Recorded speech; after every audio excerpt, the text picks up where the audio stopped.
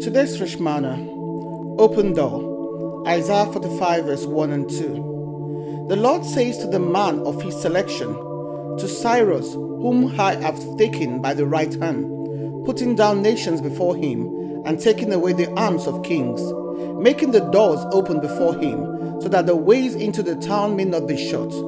I will go before you and make the rough places level. The doors of brass will be broken, and the iron rods cut in two.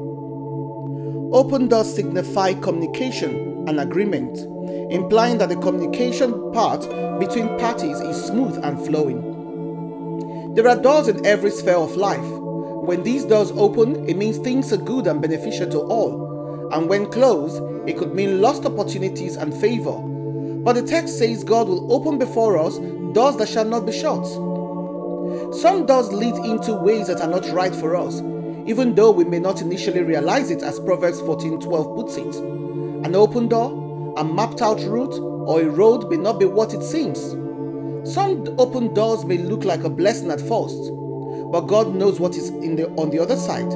That's why we must depend on the Lord to lead and guide us to and through divinely open doors, as stated in Revelation 3:8.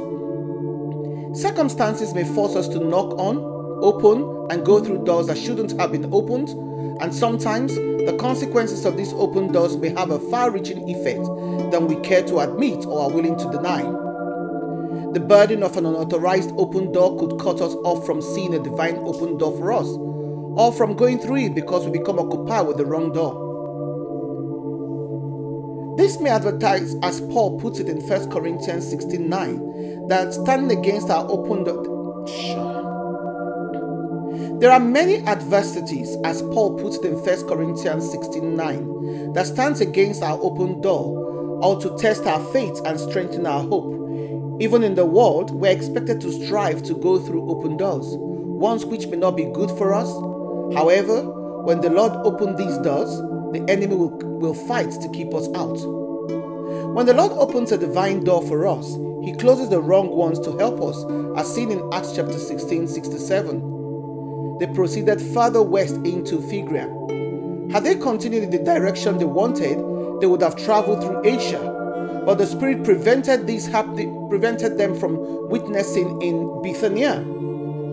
Unfortunately, so many don't heed the Spirit's warning. They head on and force open a wrong closed door, or choose to go through a wrong open door. God will open the right doors for us and close the wrong doors for us. And when we open the door, He helps us to recognize the open doors, the door of blessings, opportunities, mercy, and grace, and help us to confidently go through with no fear. Do we ever wonder if the door opening before us was opened by God, or by Satan, or neither? God will never open a door to an opportunity for us that does not line up with His word. So, always check the scriptures to confirm His word. We pray fervently for an open door, as seen in Colossians 4:3. But when those doors become open, doors of business, family, children, financial increase, and healing, they sadly become our tools of avoiding the service of God. We may begin to use these open doors as an excuse for not wholeheartedly serving the Lord. If you have been praying for an open door, and if the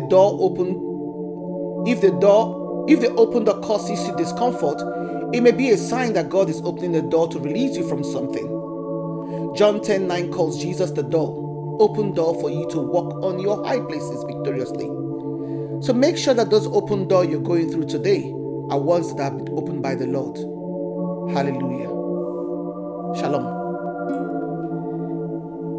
A message from our sponsor, Blue Strings Bakery, for brownies, blondies, and cookies.